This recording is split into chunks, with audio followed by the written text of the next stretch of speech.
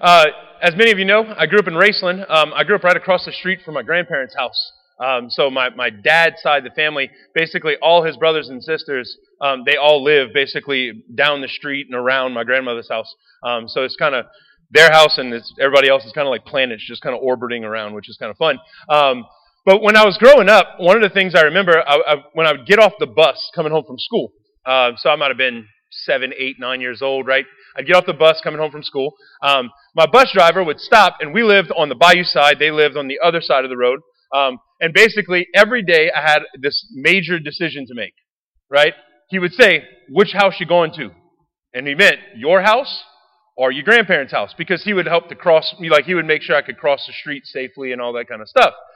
And I remember it was like this little calculus I kind of had to do, because at my house I had video games, and at my house I may or may not have had food because my mom might have gone to the store, that month. I don't know, right? But at my grandma's house, I knew that I had a stocked pantry. I knew that she was waiting and ready to spoil me up and down, right? I knew that I was going to be able to play cards and hang out, and like they had an old school, like original NES Nintendo, right? Oh yes, okay. Like I remember like I had certain things there and I had certain things at my house, and every day I had to kind of have this little calculus. Well, a lot of times, my mom's house won out, right? So I go over to my grandma's house, and sure enough, what she's doing? She's waiting. She's got the cards laid out. We're ready to play. She's got popcorn popping. We got drinks. We got it's great. It's like all of the good things that kids love. At one point during the day, though, what would end up happening is, during the afternoon, while we were playing cards, my grandpa would come in and he would say, all right, time to go feed the sheep. He had a sheep farm right behind the house. So for me, every time like when I hear today's gospel, I go back to thinking about being 7, 8, 9 years old and walking through the sheep farm. So what we did is my grandpa, he would say, come on. So I would get all excited. I'd follow him out. He would stop at the door, he'd put on his white shrimp boots that had sheep mess all over the bottom of them. I'd put on my little black boots, my little rubber boots, and we would go walk. And sure enough, when we would get to the gate, what would happen is, the second that my grandpa started opening up Fort Knox of the sheep pen, right? All of the sheep, they would hear the chain, and they would hear the gate, and they would hear us messing with it, and all the sheep in the pen just start working their way towards us. Then as we'd walk maybe about 50 yards or so into the barn, and as we walked, I'm right by him, and the sheep were just following every step of the way.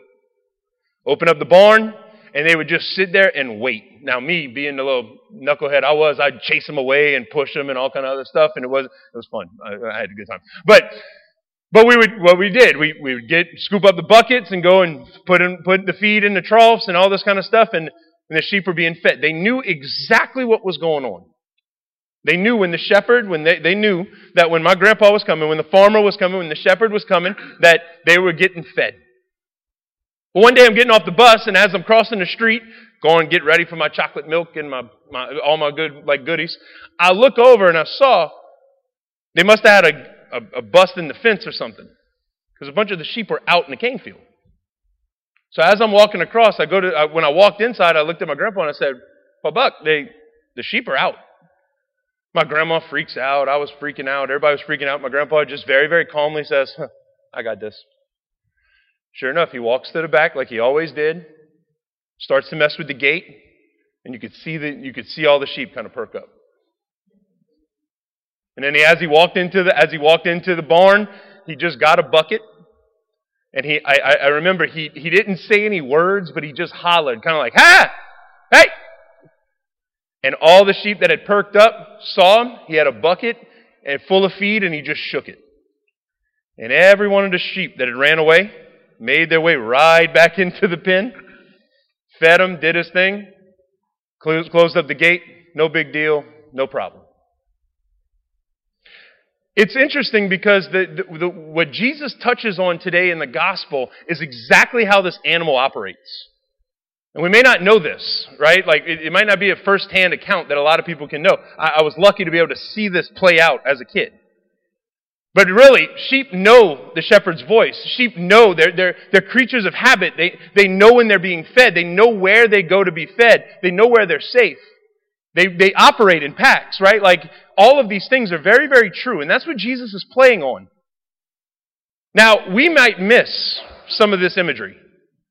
But the group that Jesus is preaching to, the first century Jew that Jesus is preaching to, would not miss this. They know this. You see, because sheep were like the cornerstone, were like the center, were like the most important thing they needed for their worship. So they were the lifeblood. Sheep were the lifeblood of Jewish worship. It would be like us needing bread, right? They could not worship without a sheep. At Passover, every family had to procure a lamb. So there were sheep all over the place. There were shepherds all over the place. It was a living. It was a way to make a living. So to understand today, I'm going to explain one key element that Jesus talks about in today's gospel too. He uses this phrase, a sheepfold. Now we might not understand what that is, but a sheepfold essentially was like a public pen. In different towns, what they would have is they would have a sheepfold, and it was kind of like a shepherd coming into town could come and drop their sheep off into the sheepfold, into the sheep pen, and they had a gatekeeper that was there to kind of babysit the sheep, if you will. Right? Think of going to if moms or dads, anybody that has brought their kids to the gym, you drop the kids off, you go do your thing, you come back, you grab the kid, and you bring him home, right? So it was the same kind of thing. Like they would bring their herd, they would drop them off into the sheepfold, and then they would go do their business. They would come back, and then they would go out back to the pastures. Well, there might be multiple, right, herds or multiple flocks in the same sheepfold. So how would they get them out? When they would open the door and call them out, their sheep would follow their voice. They would follow right on out.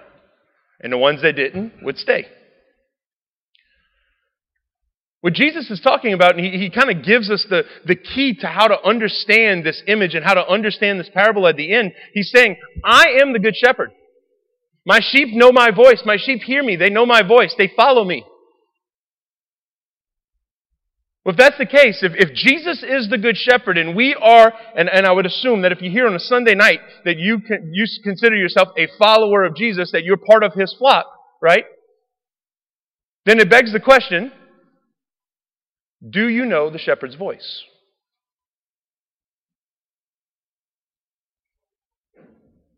Do you know the shepherd's voice? Do you know what you're listening for? Like, Lord, I want to follow you.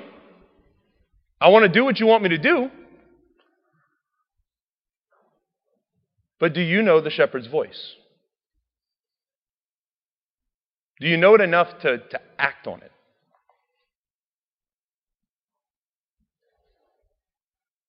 I remember years ago I was a seminarian and I was helping out with a Bible study in a parish at one time. I remember having this conversation with a guy that was there.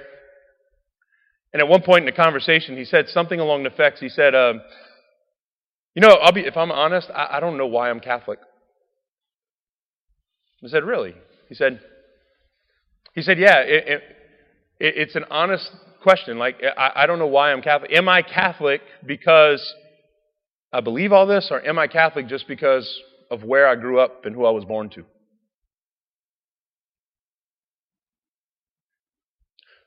Being Christian can't just be being an alive, devout, like Bible-banging Christian cannot be just a matter of circumstance. That I just happen to be born to Catholics. Being Christian has to be an encounter with a person where we know a voice. We know a person. Oftentimes when people ask me, the simple answer to the question of how do we come to know the shepherd's voice is we pray, right? That we listen for it. And oftentimes when that question comes up, somebody will ask me the question, they'll say, look, like if that's the case, when I sit down in the chapel and I try and quiet down and I try and like just kind of tune the world out, I don't know if it's me, I don't know if it's my music, I don't know if it's my world, I don't know if it's my thoughts, I don't know if it's this person, I don't know if it's a person snoring next to me in the chapel, I don't know what it is, but just everything comes to the surface and it's loud. And I don't know what's God's voice and what's not. So if that's the case, how am I supposed to listen? How am I supposed to hear the shepherd's voice? I'll use this example. If a complete stranger today would call me, and like phone call, no caller ID, right? Call me, disembodied voice, and would just say, "Hey, Father JD, how are you doing?" I'd probably look at my phone and pretend that I know the person's name, and know something about them, and have no clue who's on the phone, right? I'd probably sit there and just kind of have like really, really plain, no kind of like content, really like substance kind of conversation, and just use context clues and hope that I can figure out who's on the other side of the phone, right? So that's probably what I'd do if it was a complete stranger. If it was one of my best friends and they would call me and they would say, "Hey JD, how are you doing?" It'd probably take me a time, because if I don't have any kind of like, right, point of reference, I probably would sit there and just kind of like take a little bit of time, use the context clues, and figure it out sooner or later. But probably recognize a voice, but not necessarily know who it is, right? If my mother says my name, all she has to do is say my name, right? I don't have to know. She doesn't have to say anything else. If she says, "John David," she's wondering where I am, right? If we had the house. "John David," that means come see. That means answer, right? I usually ignored that one when I was a kid, which led to John David Mathern. I'm in trouble, right? I'm not going to be able to sit down. It's time to go to my mom's house and go eat some snacks and drink some chocolate milk. Like, right? Like, that was my plan. The reason why I know that is that my mom only has to say my name. And I know so much more. Why? Because I've been knowing my mom's voice since I could hear. Like, since I had the faculty of hearing, I've heard my mom's voice. There's a long-term relationship that's there. There's a lot of years that's there. There's a lot of talking that's there. Don't tell her I said that. But there's a relationship that's there, that I'm familiar with a voice. And that the smallest, most subtle thing can mean so much. If it's true on an earthly relationship, how much more true is it with a heavenly relationship?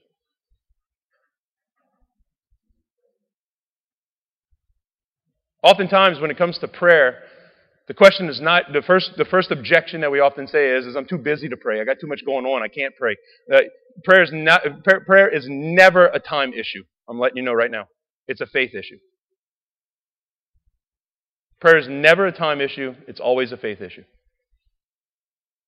Because I will use X amount of time to watch a football game, I will use X amount of time to watch a baseball game, or I will use X amount of time to scroll through social media, because I believe that by using that time, I'm going to get something from it. What happens is that we don't pray because oftentimes it has nothing to do with the amount of time. It's the reality that we don't have the faith that God's going to show up, that God's going to speak.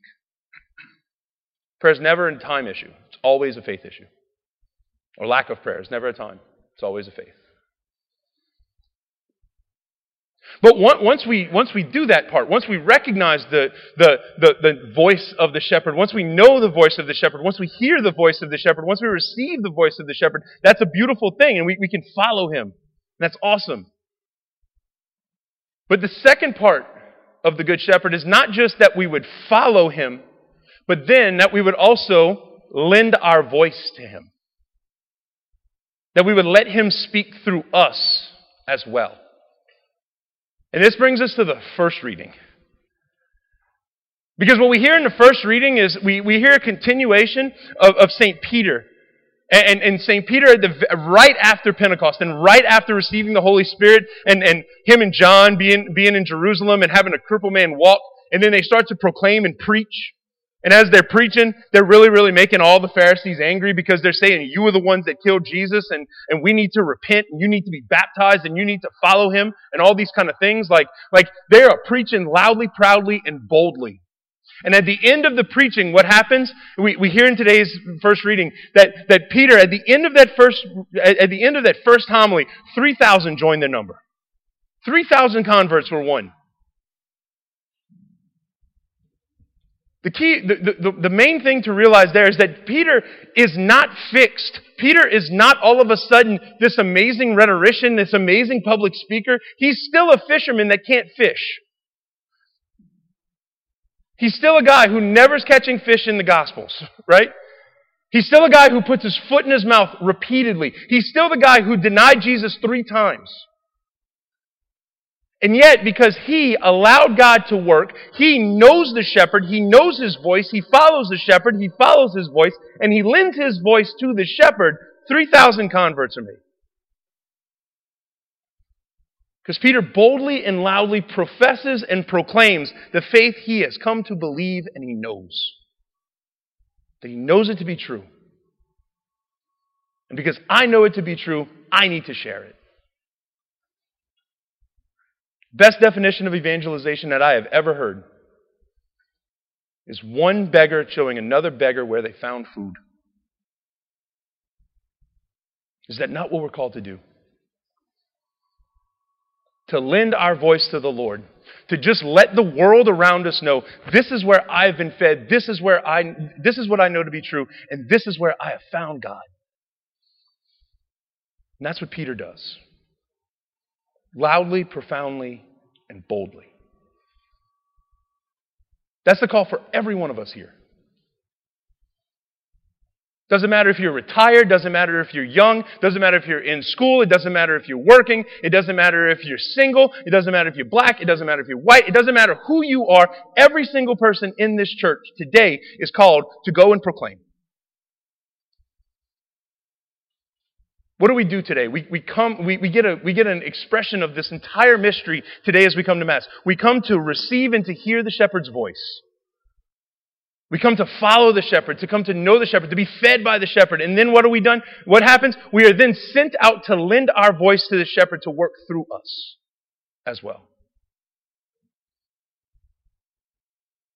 Today we also, as we heard at the beginning of Mass, celebrate World Day, the Awareness, Prayer Day, whatever it is for vocations. The big prayer day for vocations in the church.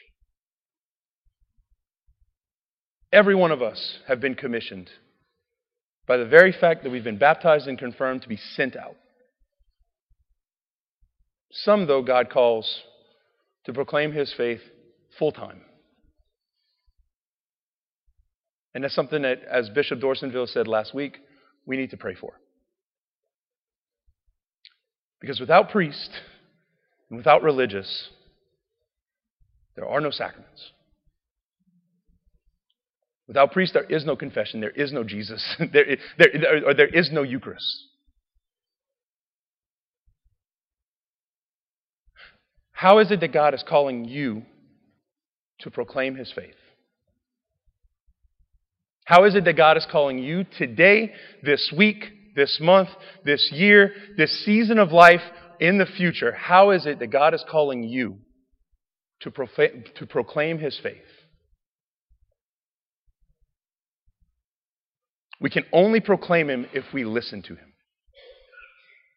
So it's a both and. It takes both sides. But today as we come to this Mass, may we come to know the shepherd. May we come to know Him better, to listen to Him, and to recognize His voice easier.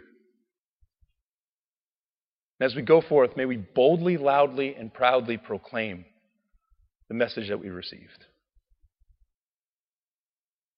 Today, may we come to know Him and to lend our voice to Him.